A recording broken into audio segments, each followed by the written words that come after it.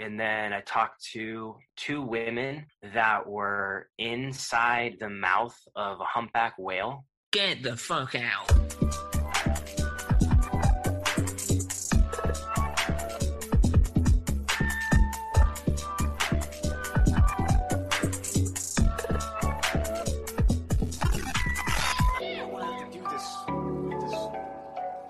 I just walk around.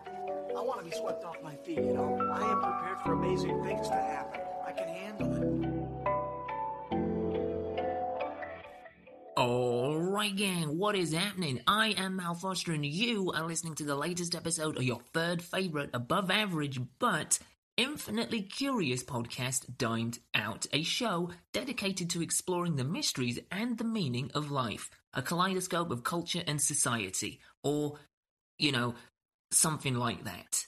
So, for new listeners, hopefully of which there are many listening to this, because it is the Season 3 debut, for new listeners, that's kind of what we do here in a nutshell. For people that have been with Dimed Out for a little while, then, yeah, that is the extended new intro. And I'm just trying it out. I'm trying it on for size. I'm putting it on and I'm strutting around in the changing room mirror, looking at myself from a number of angles. Might take a couple of selfies with it on. I don't know. I'm trying it.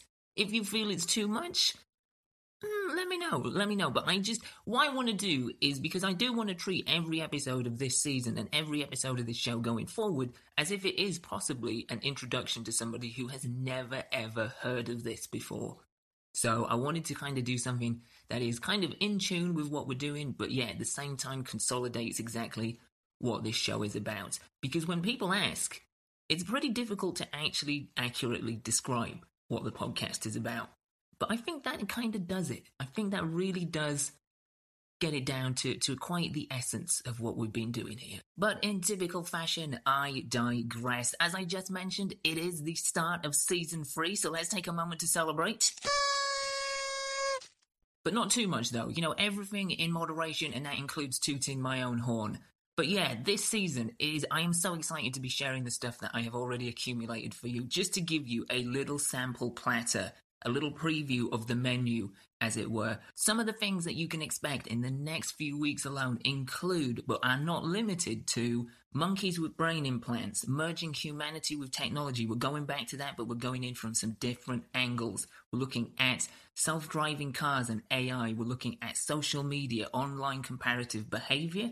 We're looking at mysticism. We're looking at soul reading. I am going to have my chakras read at some point down the line, and I'm going to have some tarot cards pulled. We're going to be talking about ketamine infusion therapy with a fella who, for a good chunk of time, like 10 plus years, worked as a paramedic, but then had to retire and has found just a great deal of solace in this treatment and throwing himself into his art. And we're going to be talking to a former QAnon follower. So, yeah, to say that the menu for this season in particular is varied and eclectic is somewhat of an understatement. We are looking back at some previously discussed subjects and topics, but we're looking at things from a different angle and we're kind of going to go in with more depth. But more excitingly for me, and hopefully for you, is the fact that this season we are breaking some serious new ground. And this episode, the one that is kickstarting the season, is a perfect example of that. In just a few moments, we are going to be talking to our very first special guest of the season, who is Jeremy Carberry. I'm a wilderness kayak guide, animal handler, and I'm starting a podcast where I interview people who've been attacked by animals and survived. It's called The Teeth. Yeah, so that's what we're doing this week. That's how we're kicking off Season 3. We're going to be diving into Jeremy's podcast, why he decided to start it, how it all came to be, but more specifically, we're going to kind of get into his history as an animal handler, how exactly it is he got hold of a scorpion. Yeah, I'm not going to be doing that anytime soon, but in particular, his own personal animal attack survival stories. Yeah, that's right, plural. A singular one would be terrifying enough, but the man has had a few encounters to say the least, and we're going to be diving into a couple of them. In general, as a whole, Jeremy was an absolutely cracking conversation, but it's this particular topic which really, really snags my fascination. I think mainly because I am so cut out from that world. I am such a stranger to the world of animal attacks and just all of that. I mean, the closest I've ever come to an animal attack is probably being chased by a dog on my paper round, or when my auntie's cat scratched me on my face when I was about 8 or 9, which, admittedly, I did knock me off cats for some number of years, but, I'm all right now. So... That's why I won't be appearing on Jeremy's podcast. Unless, of course, you just get really desperate, Jeremy. I can, of course, flesh out the details a little bit, but I have a feeling it probably won't compare to some of the stories you've already had. In all seriousness, and a little bit of context for you before we dive in, it took me and Jeremy a little minute or two to kind of get this together, mainly from some scheduling conflicts that were my fault, completely my fault, and some tech issues at the beginning. But when we did get everything sorted, everything was aligned, the mics were hot, I think, and I'm sure you will agree once you get into this conversation, I think me and Jeremy spun some pure gold here.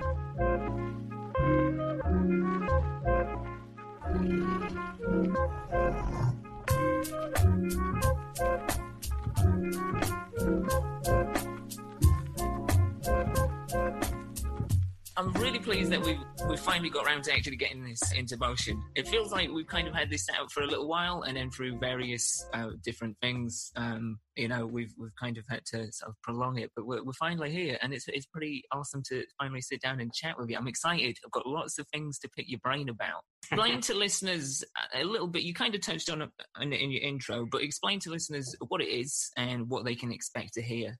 Yeah. So pretty much. There's no podcast that just talks to people that have survived animal attacks, at least that I've been able to find. Yeah, no, I found that too. I found that you are in a very sort of unique niche area of the market, which is rare. Yeah, exactly. I think I've kind of just randomly put myself in position for this by being an audio engineer, which you wouldn't guess by the way our intro went. But yeah, so I've worked in recording studios a lot. And mix music, record music, and so I have those skills to kind of do the technical side of the podcast. And then I also have worked as an animal handler in Hollywood, so I have interact with animals there, and I'm always in the wilderness.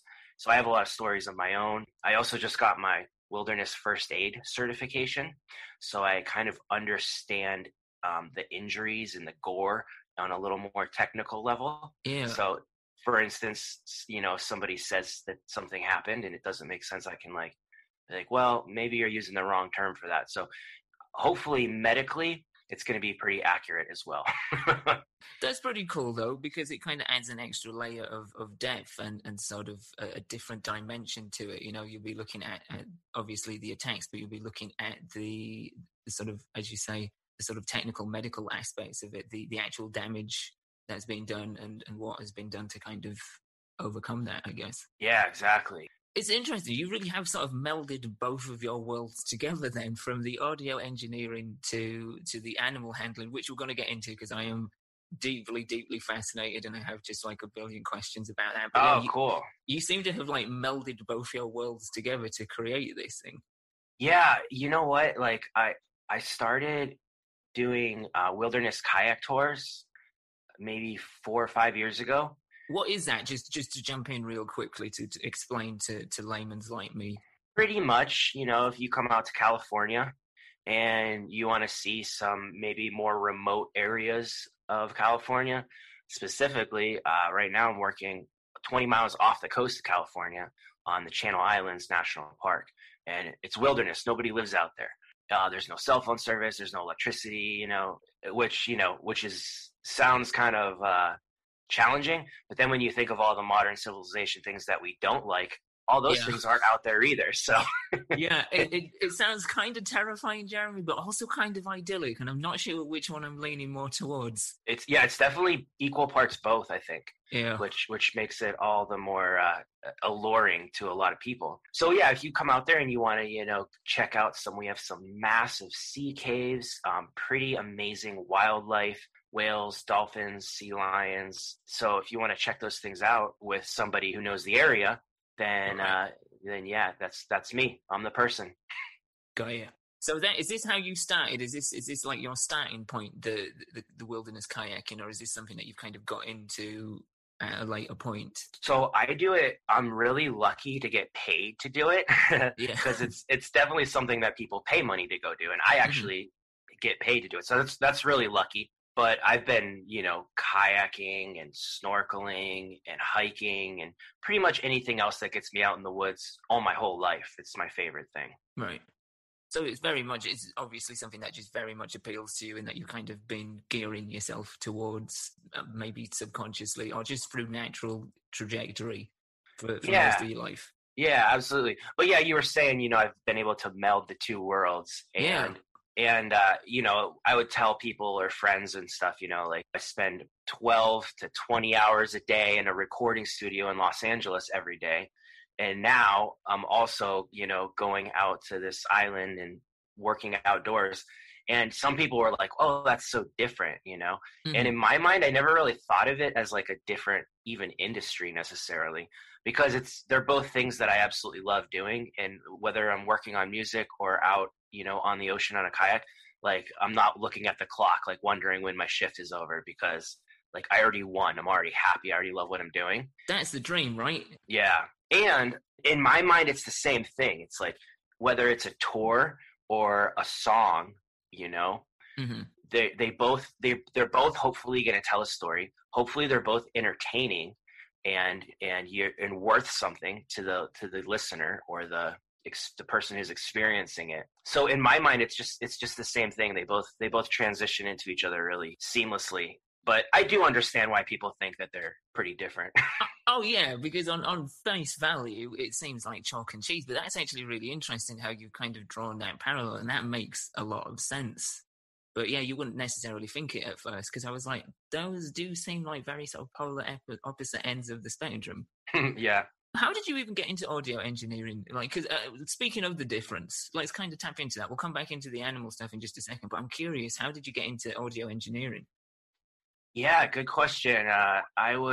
When I was in high school, like junior high school or high school, I knew that I really, really loved music, and every junior high school kid loves music. It's that doesn't really make you unique, right? So when I told my parents like I want to be a professional musician or work in the music industry, they're like, yeah, okay, go to college and learn a skill.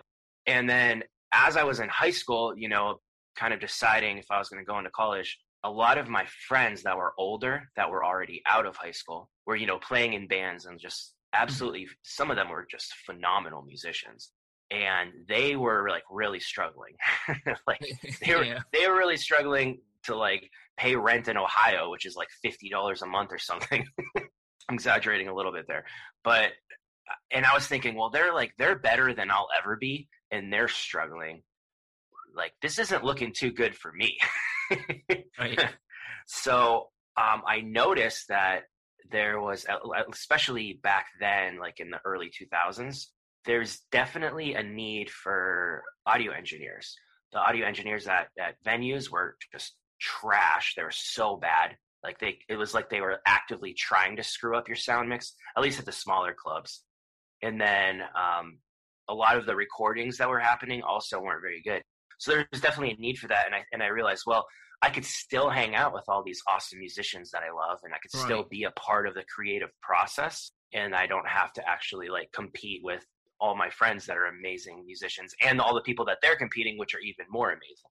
So how did the podcast itself come about? Like, is there something in particular that sort of triggered this idea of, okay, this would be something that I could do. This is something that I want to do. Is there anything in particular which just kind of created a spark of like, okay, let's do this? Yeah, I think probably like you, I've always wanted to do a podcast or, some kind of like entertainment segment, whether it's video or audio or both or whatever. I always felt like I came across interesting people, came across interesting stories, had some stuff that I wanted to share for decades, when podcasting first started. I was like, oh, I got to do one of these.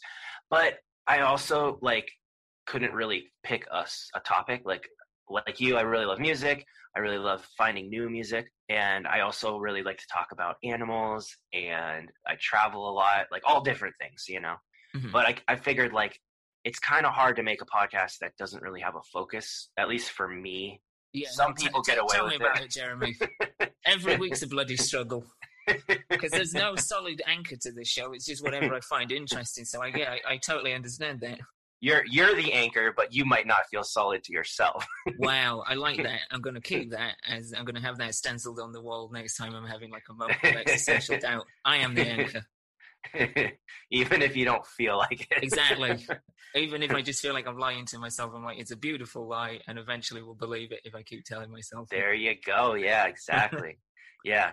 So especially like nobody knows who I am. Nobody cares who I am. If you're Joe Rogan, you know, he's got fans in the comedy. He has comedy fans, MMA fans, and then, you know, Fear Factor, whatever else he's done. He has all these different like fan bases. So he can just be like, yeah, I'm Joe Rogan. I'm going to do whatever I want. And it works for him, you know? Yeah.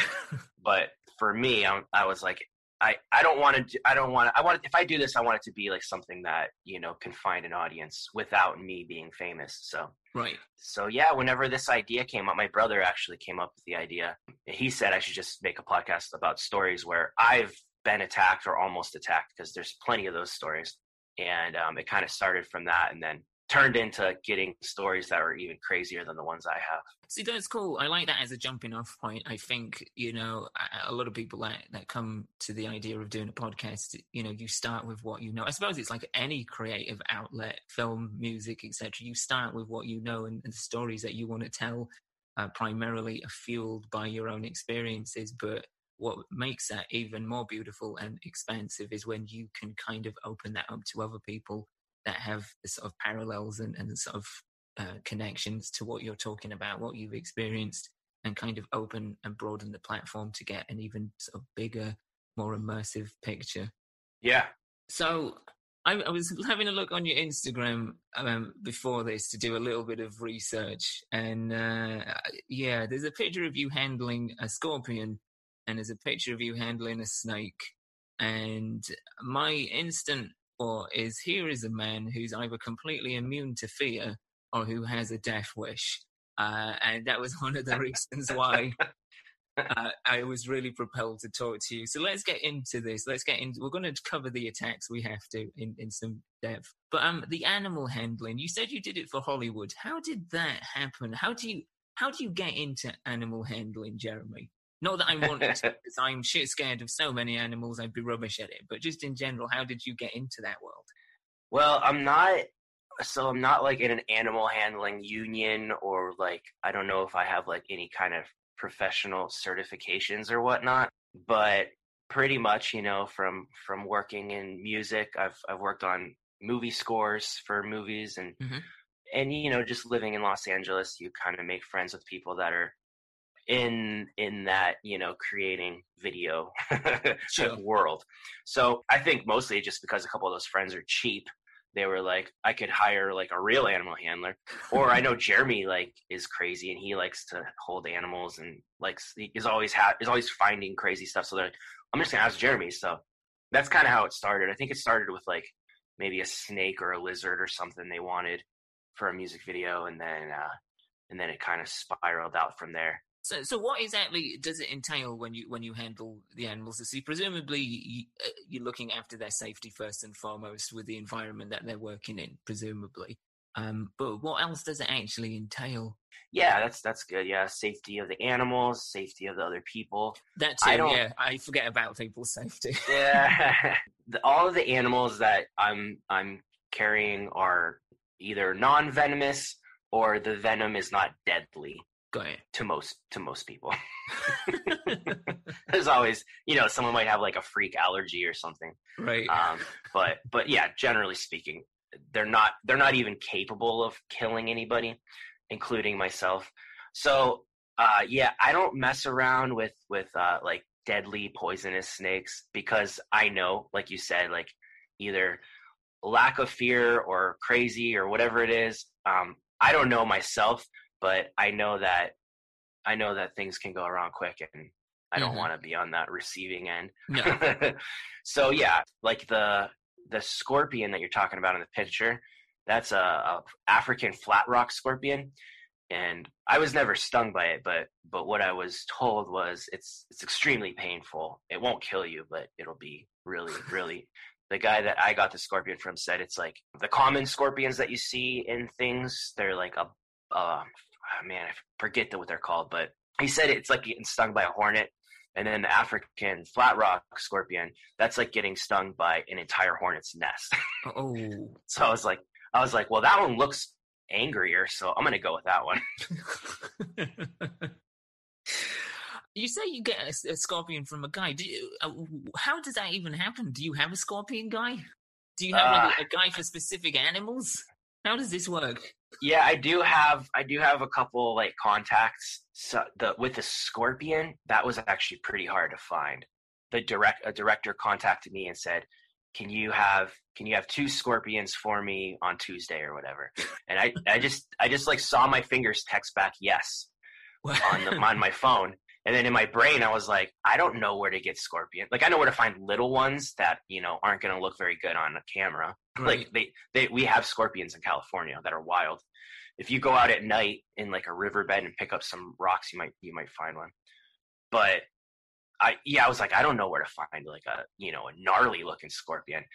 And also, I've never, like, handled a scorpion. So I was like, yeah, that's probably not a great response that my hands did without my brain like telling them like to do that. Yeah, a little bit of discussion might have gone down a bit better first. But of course I didn't type like I think afterwards. I just said yes, and then I was off, and it took me a couple days just to find like where I could get a scorpion. In Southern California, pretty much no matter what you're looking for, you can find. Wow.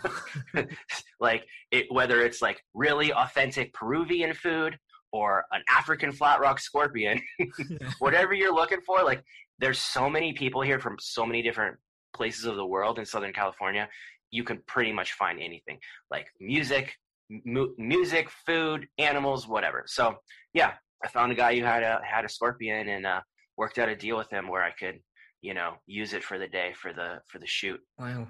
Yeah, it's never ever. I've never been, and I really don't want to be honest, Jeremy, in a situation where I'm having a text exchange where I'm agreeing to get 2 scorpions on a Tuesday, because I would be hoping I would fail in every possible sense. Yeah, I upsold the director. He said he wanted 2 scorpions, and I was like, I can get you one really, really crazy looking African rock scorpion, which is going to be better than 2 scorpions. And he was like, yes, let's do it. So it's nice to know there was some wiggle room there. Yeah, exactly. So let's get into it. So you started the podcast based on your own experiences from animal attacks. Let's dive into that. And basically what I'm asking, Jeremy, is what animals have attacked you? All right. Bumblebee, honeybee, mosquito, and then also it goes up from there. I've been bit by a couple different snakes, non-poisonous snakes, ever since I was a kid, catching animals and stuff. Probably the most insane one or the most painful one was a stingray. Oh, that was in Southern California, and I actually got stung on 2 different occasions, only a couple months apart from each other. And it's not like a virus where you can like your body gets immune to it. Mm-hmm. The second one hurt more, and maybe the stingrays have developed that to avoid predators. Like if a lot of like juvenile great white sharks, they mostly eat stingrays in California. That's what they're hunting. Mm-hmm. And maybe the stingrays have developed that because if you sting a shark once and then you sting it again, it's still gonna be as effective as the first time. The shark has been stung. Yeah, like a sort of evolutionary defense system. That's my guess, but I'm kind of talking out of my butt. I don't really know what I'm talking about. Hey, I would go with that. So you've convinced one person, so you're off to a good start. So then, I mean, how did that? I mean, this is a stupid question, but I'll ask it anyway. How did that feel? Like, was it what level of pain came with that? So the first time, it was similar to a hornet. I stepped on it. Mm-hmm. If you're in the ocean, especially somewhere that has stingrays, like Southern California in the summertime, there's a lot of them. You want to drag your feet along the bottom of the ocean on the sand. Yeah. You don't want to lift your foot up, because when you lift your foot up, when you put it down, you may be putting it down on a stingray. The stingray doesn't know that you're a human. All it knows is it's being pinned between your weight and the bottom of the ocean, and it's just going to, react as anything would in self-defense. So yeah, I was holding somebody's kayak, and when you're holding onto a kayak, like stabilizing it in the waves, you can't really drag your feet. You can't do both. So I stepped on it then, and that one went into my ankle. It didn't go in very deep, and it didn't. It felt like a hornet. I felt the initial sting, and then adrenaline. I didn't really feel it. Maybe about 45 minutes to an hour later, it started intensifying. I got to the hospital because the barb was still in my ankle. Oh. And then put it in some hot water. And when I put it in the hot water, it was like 80-90% less pain. So overall, that was like, a bad hornet sting. It wasn't too painful. Like I could still breathe comfortably. Okay, well, that's good. Yeah, and then they pulled that barb out eventually, and I was able to keep it. It's pretty awesome. So you still have that? Oh yeah. As soon as I saw the barb in my ankle, I just thought, oh, that's going to be a good souvenir. That is pretty cool, actually. That is quite a badass memento. The second time was a lot worse. I was swimming and I didn't step on it. I think my foot may have like gone past a rock with some algae, and the stingray was like up on the algae and got spooked. I'm guessing that's what happened because I was swimming. I wasn't even, shallow water, but I wasn't even walking on the bottom. And the barb went through the bottom of my foot and in probably an inch or more, like pretty deep in there. And the further the barb gets inside your body, the more venom gets inside your body. Yeah. And I knew, I'd been stung before, and I kind of figured like I know what it's like to get stung by a stingray. It's actually not that bad. People that are like screaming and yelling and being dramatic are just, putting on a show. And then as soon as I got hit with that stingray, I knew right away what it was, but it was like 100 times more intense than the previous one because it went in so deep. Yeah. I was like, okay, every like little step was like, okay, swim to the beach, which wasn't even far. And that was like the only thing I could focus on. And then like I got to the beach, and it was in the winter time, which is rare for, stingrays to be very active in the winter. There was this old couple walking down the beach, and I'm just like waving at them frantically and saying like, can you call 911? Usually, you get stung by a stingray, you put it in hot water, you're fine. But like I knew like I needed to get that. Well, I knew that there was a lifeguard like a mile down the beach, and they have a truck that goes on the beach. So if they could get me and then drive me over there, I could get my foot in hot water quicker, and the pain's going to go away quicker. So yeah, this is like a really sweet old couple. And I'm saying like, please call 911 and tell them I'm here, and tell them I need stingray export or whatever, get me out of here. So like this nice old man is like trying to unzipper his little fanny pack around his waist where he has his flip phone, and he's like opening it up, and then he forgets, he like doesn't know how to use his own phone, and everything was like in slow motion. And inside you're screaming, now is not the time. Now is not the time. Yeah, I was about to just snatch it out of his hand. He's like, 911, just 911 send. So yeah, the lifeguard came by, I just said like, hey, stingray. He's like, all right, jump in. So jumped in the truck, drove me like a mile down the beach. They already had like a bucket of hot water for me. I put my foot in the hot water, and the last time I did that, instantly, 80-90% of the pain was gone. Mm-hmm. And I was just like, oh, I'm almost out of the woods, get my foot in that hot bucket, and I'm not going to have this like excruciating pain. So I put my foot in the bucket, and there's no difference whatsoever. Like the pain just keeps building and building. And the last time I got stung, the pain didn't really reach a crescendo till about 45 minutes to an hour after I got stung. Oh. So now I'm just panicking, it's been like, 5-6 minutes since I was stung, and it's already like unbearable. I put my foot in the hot water, and it's not working. And the lifeguard said, well, you have a really deep sting. It's going to take a while for the hot water to heat up the foot, especially inside your foot, hotter than your foot already is. And it's like, it's a very like fine line between burning the skin on the outside of your foot yeah, or it not being hot enough to actually be effective.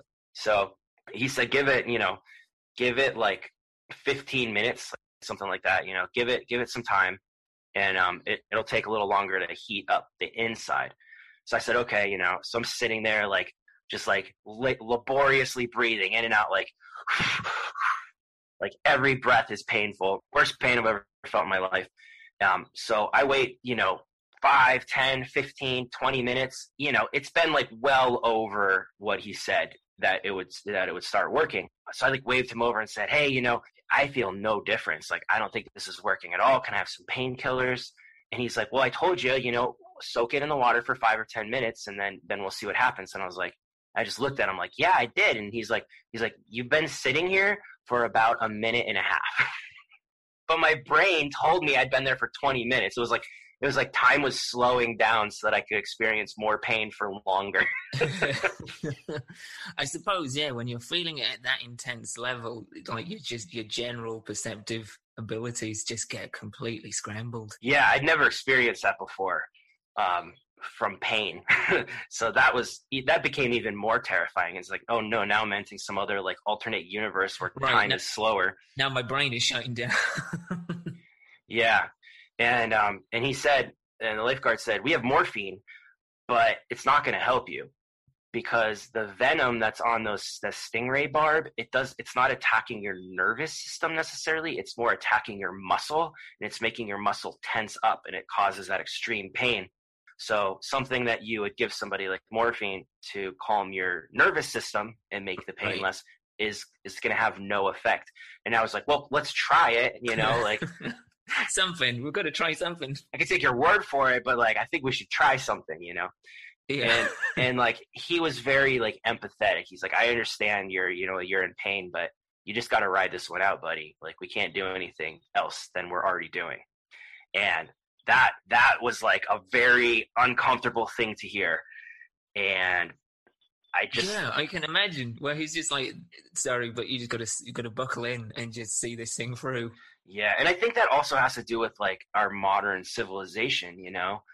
Everything, it seems to me like everything that we do, everything that is marketed to us is about distracting us from whatever's really going on, you know. Or providing a quick fix. Yeah. Yep.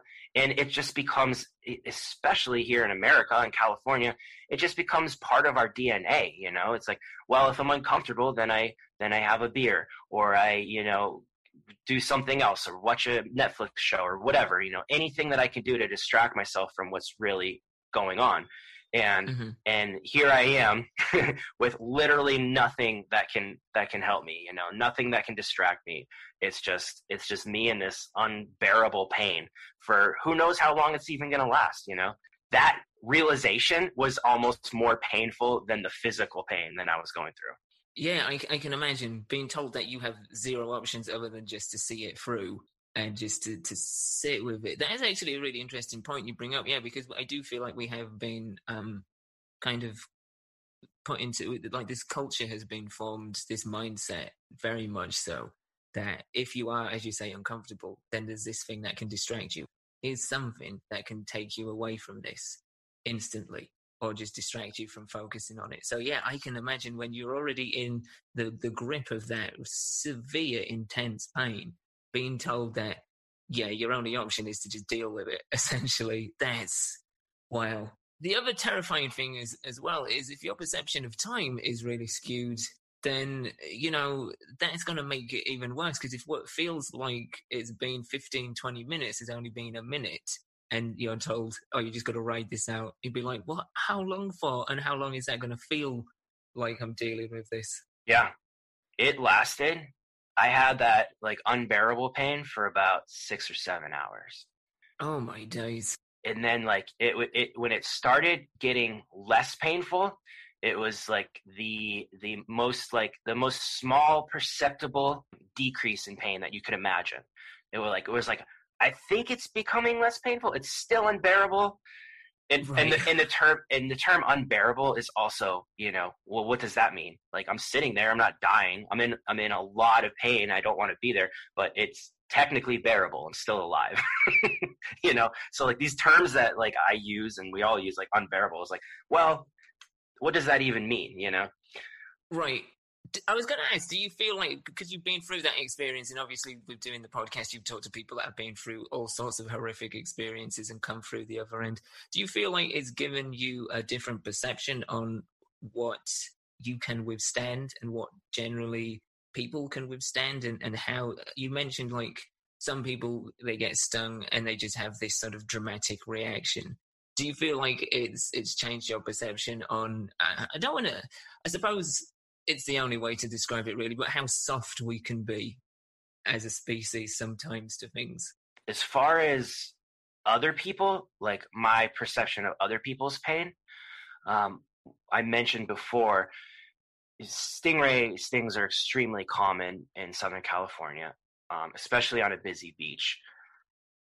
So I've seen, a lot of people get stung. I've seen how they react, like a guy will walk out of the water and his ankle will be bleeding, and I'll say, hey, I think you might have been stung. And he goes, no, I'm okay. And I point at his ankle. He doesn't even know his ankle's bleeding. He didn't even feel the sting.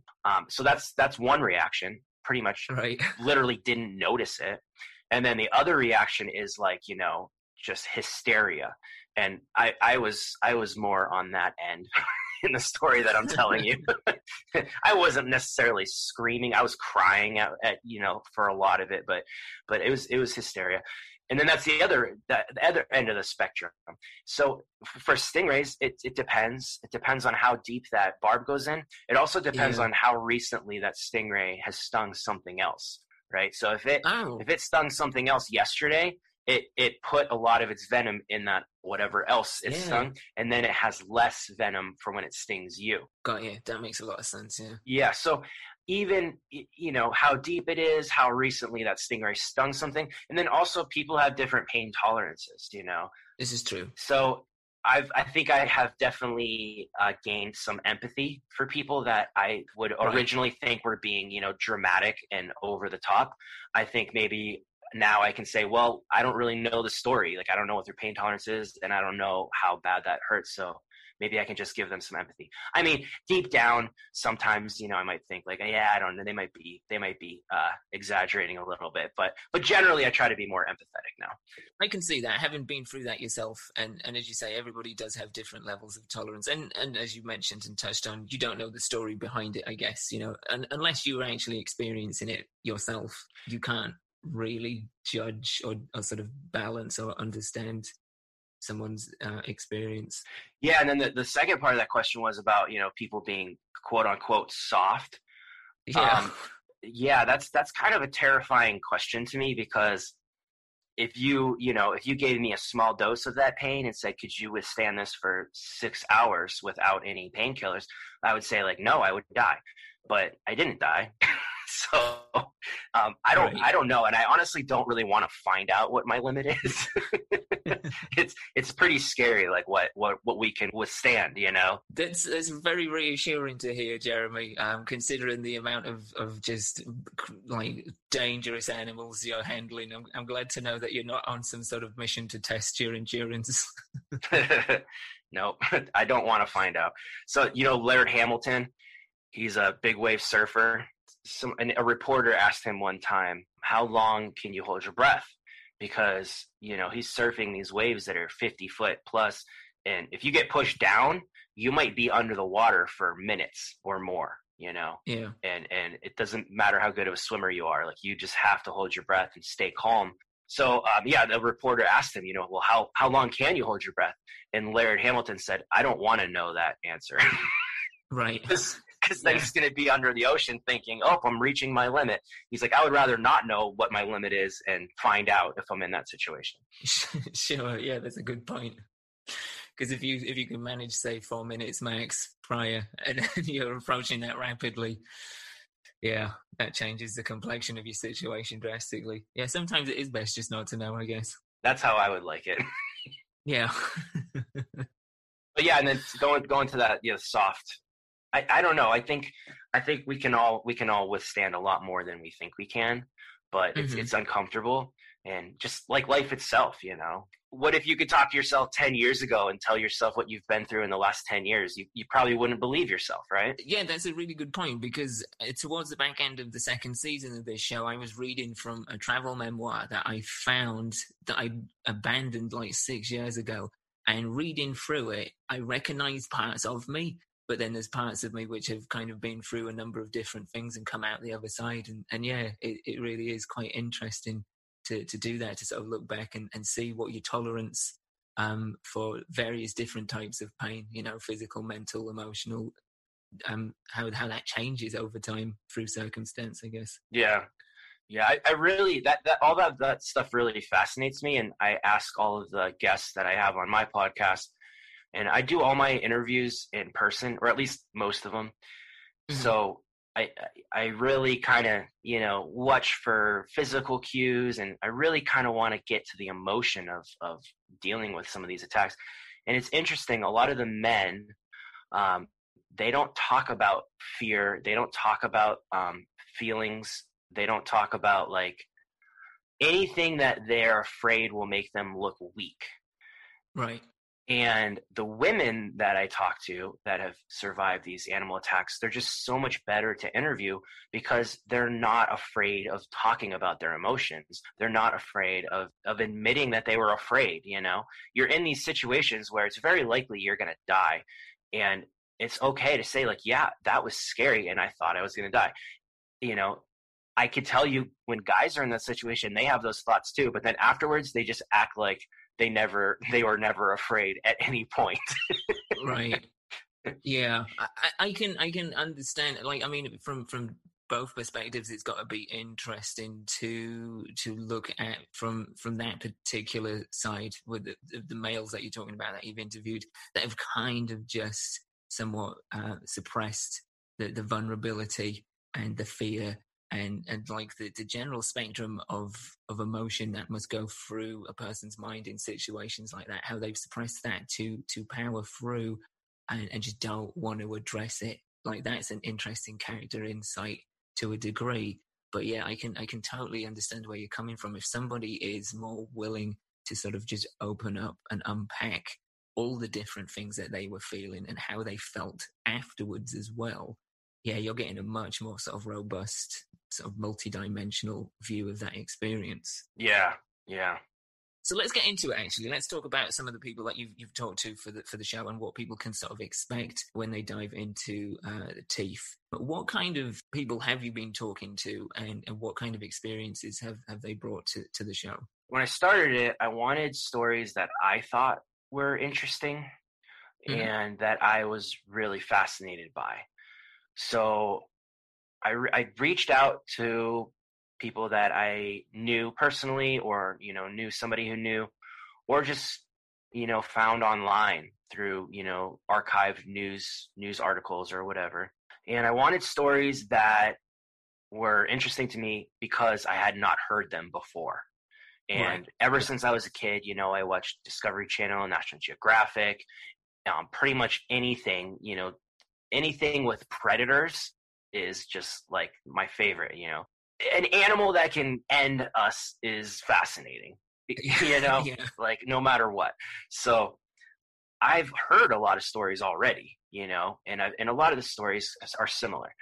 So I specifically looked for people that have had interactions with animals that I had never heard before. And if I have never heard these kind of animal attack stories before, I can guarantee you most people have not. Yeah. For instance, I found this guy who was attacked by a Humboldt squid.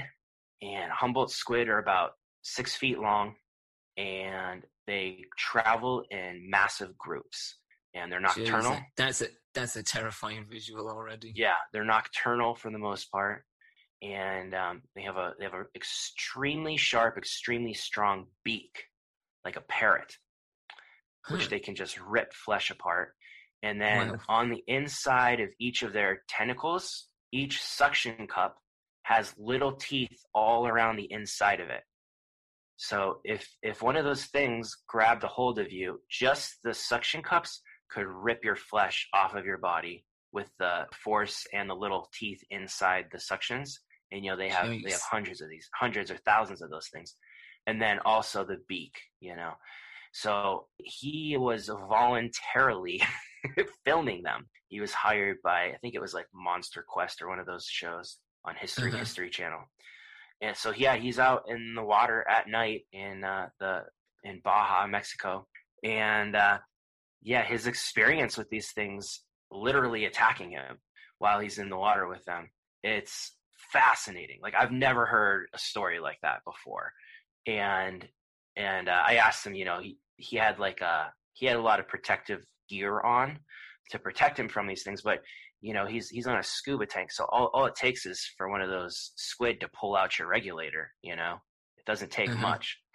And and he said at one point there was a squid that had its tentacles wrapped around his head, and then on the back of his neck there is like a helmet, and the squid's beak was trying to cut through the helmet to crack his neck, and he could feel the beak scraping against the back of his helmet.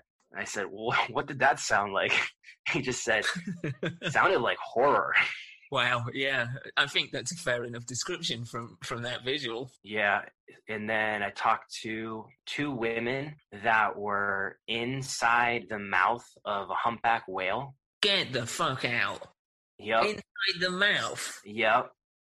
Yeah, I've looked far and wide for even any accounts of this ever happening, and there was a guy in like South Africa that was filming a bait ball, which is a bunch of fish, and a Bruto whale, which is smaller. It came up, and as it was about to swallow the fish, this guy who was filming, like half of his body got like stuck in the mouth for a second. There's a photograph of it, and then he kind of just fell out. That's about the closest that comes to this happening. Yeah. But they were in the whale came up, gulped up a bunch of fish. Their kayak was there, right on top of those fish, and it gulped up the fish. It gulped up them, and the kayak, and then the whale went underwater with them in its mouth. And the kayak, it's a closed or a. It's like you don't sit inside of it. You sit on top of it. Okay. So it cannot fill up with water. It's just pretty much floats no matter what, whether it's upside down or not. That kayak came up after a second or two. It shot right up to the surface, but the women stayed under. And the reason why we have all the specifics is there were at least 4 different people filming this on their cell phones and GoPros on a Monday afternoon in Southern California. Okay, because I was going to ask, did you buy into the legitimacy of this? Because it sounds crazy, but yeah, okay, that answers that question. Yeah. That it's completely possible someone could just make up a story, but I feel like once we get into all the details and everything, the story would fall apart. Especially, I do most of my interviews last a couple hours where we just talk about all the details and everything. Yeah. And I actually kayak guided in Maui with humpback whales. We would see humpback whales every day. So I have some experience with them myself being on kayaks, and I know their general behaviors and everything. And everything that these women were describing fit completely with how humpbacks act. And we have video evidence. You can look it up, Wow. A couple of the video angles, it looks like the women get knocked out of their kayak. But then there's one angle where it's very, very clear that they fall right into the mouth, and then the mouth closes and the whale goes under the water. So it's very clear that they're in the whale. And then the icing on the cake is the one woman had a cell phone around her neck that was recording video. No. And it was in a waterproof case. So once she goes under the water, it's just pretty much you can't really make out anything. But when you slow down the video, you can see, all these fish. They were just covered in fish. And then you can also see the baleen, which is what the whales use to filter out. It's like what they have instead of teeth in their mouth. And you can see the baleen from the inside of the whale on her camera that's around her neck as she's just tumbling through the whale's mouth with all these fish. Shit. Wow. So that's the craziest story I've ever heard with anything. I was going to say, they're setting the bar pretty high. Yeah. There. That is pretty crazy sounding. Yeah, so I had a great conversation with them, and like I said earlier, women are a little more likely to talk about their feelings, and if you're wondering what it would be like to go through that experience, listen to that episode and you'll find out. It's pretty amazing. Man, that leads us nicely into when by the time this drops, the show will be out.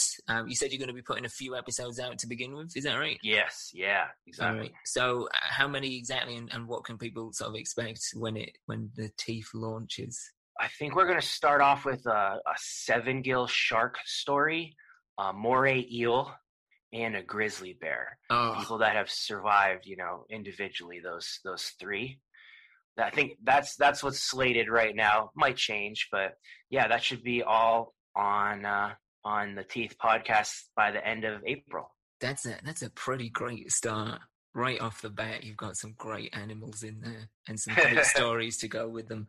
Is there anything you want to sort of touch upon while we're talking, Jeremy? Anything in particular you want to mention, or? Yeah, sure. I specifically want to tell you about the music we got going on. Okay, cool. For this podcast. As I mentioned, I've worked on some movie scores and some video games like Grand Theft Auto 5, Red Dead Redemption 2. Oh, nice. And I've been really lucky to work with some really amazing musicians and composers that I would never be able to afford for my own project. But some reason, maybe because of, COVID and lockdown and musicians not having very much work, I've been able to assemble this amazing team of musicians and composer to put together an incredible original score for the podcast. And from the theme song to music during the storytelling, it's more like an audiobook than a podcast. It's really awesome.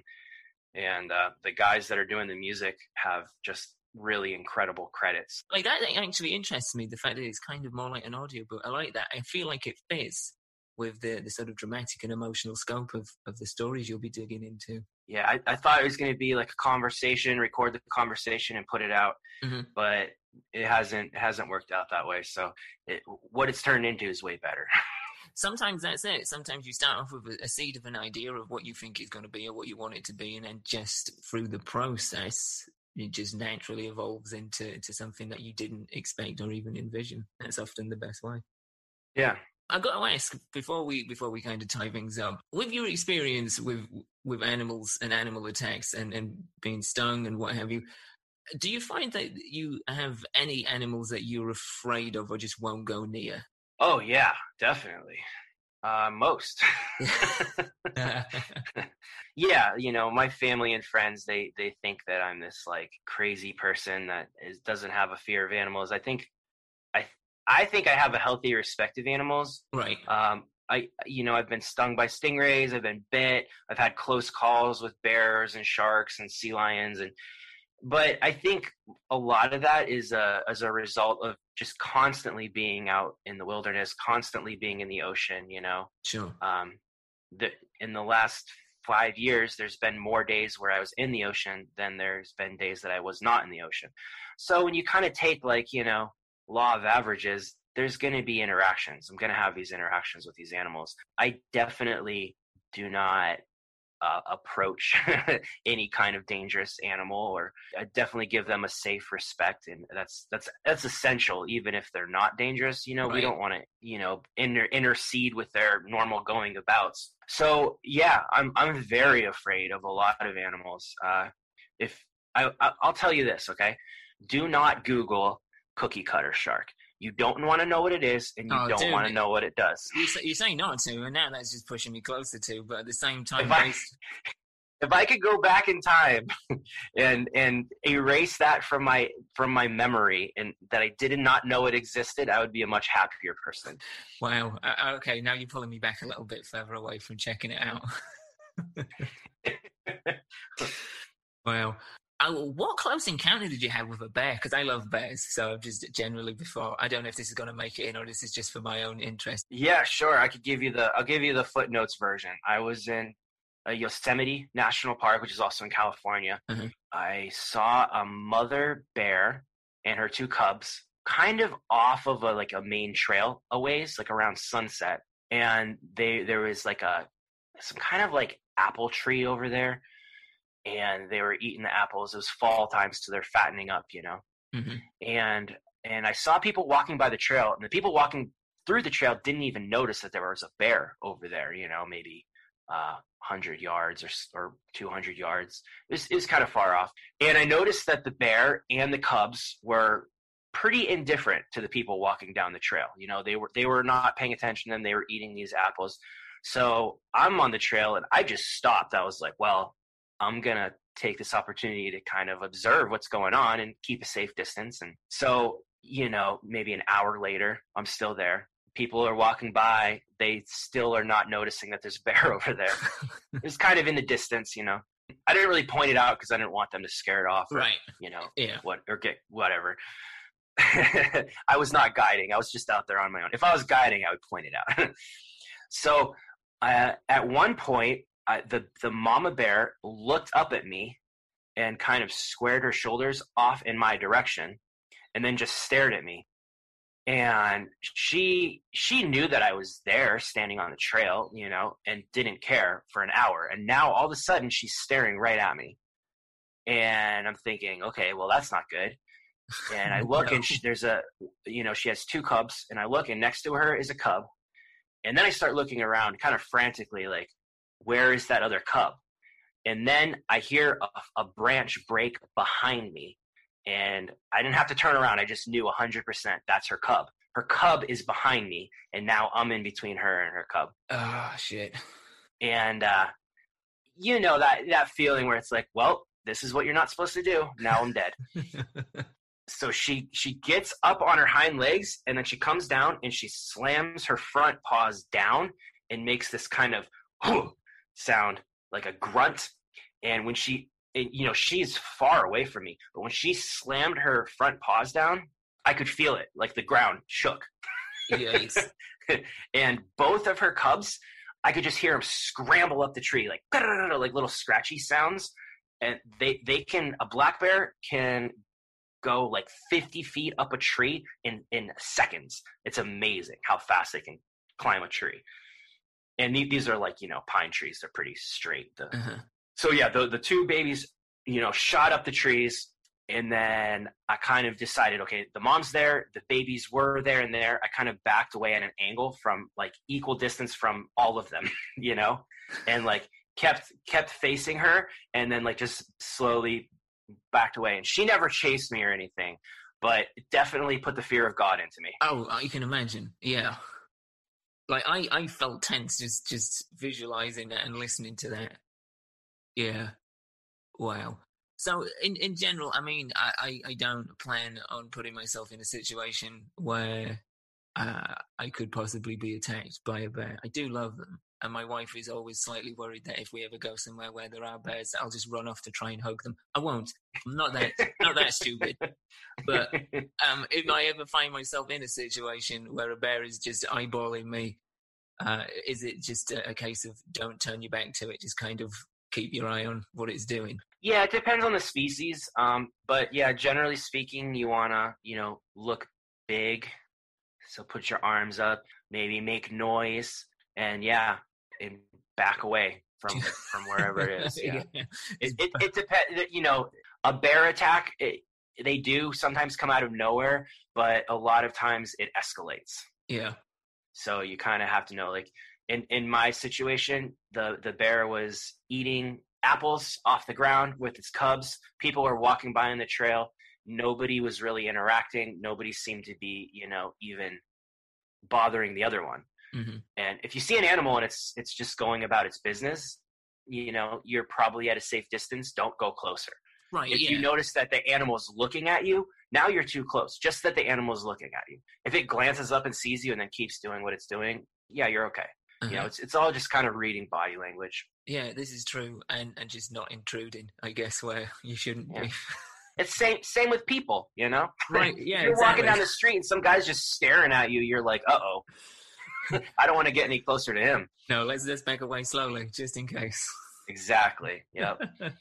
This has been such a pleasure to link up with you finally and chat with you about your experiences, about the podcast. I am really, really looking forward for it launching. As I said, that people can go check out the website and sign up to the mystery exclusive content over on theteethpod.com. But where else can people find the podcast on social media and such? Yeah.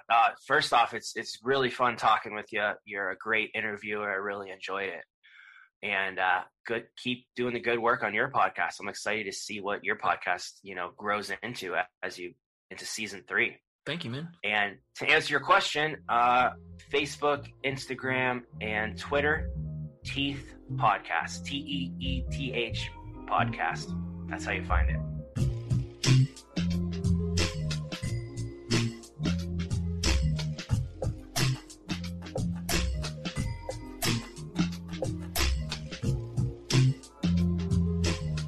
So there you go, guys. That was me talking to the wonderful Jeremy Carberry, host, creator, presenter, producer, all-round mastermind of the Teeth Podcast. So yeah, if you've enjoyed this episode, and let's be honest, there is absolutely no reason why you shouldn't have, then I highly recommend you not only go and check out the Teeth Podcast, but that you subscribe to it as well. Speaking of subscriptions, if you are new to Dimed Out and you have enjoyed what you've heard here, then the best and simplest way that you can help us out is, again, simply subscribing. We're available on all podcast platforms. Simply hit that subscribe button, and it not only helps us out with the old internet gubbins and alchemy and magic, but it allows you to get every single episode following without doing a single thing. Everybody wins. As the heavens have cracked open and the rain is starting to come down over here, I want to take a quick second to say, if you do look in the show notes for this episode, whether it is on the device that you're listening to or on our website at dimed-out.com, you will find a whole bunch of links. And we're really going to kind of utilize the show notes a lot more this season. So if you look in the show notes, you will see that there is a link to our coffee page, which, just for this sake, let's go for it. Coffee is ko-fi.com/dimed out. That is a little platform that allows you to give a one-off payment of whatever you want if you've enjoyed this. That's if you want.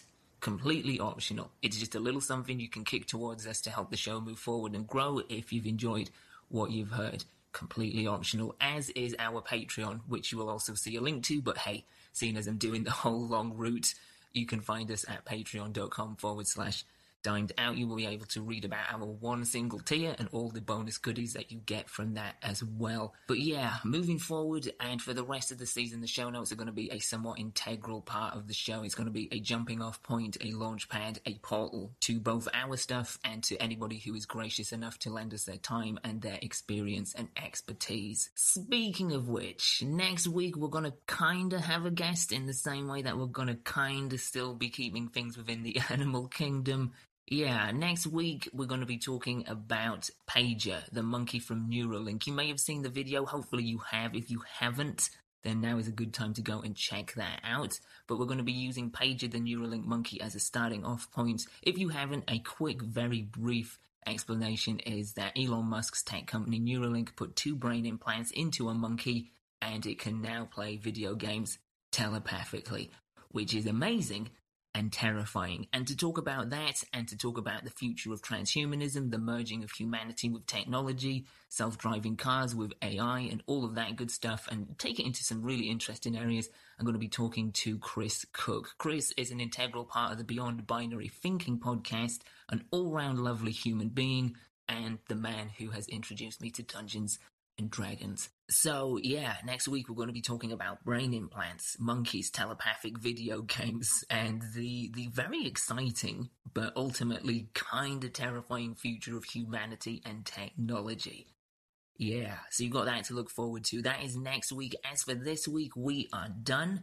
So I will say, as always, thank you for listening. Look after yourselves, look after each other, and until next time, keep it dimed out.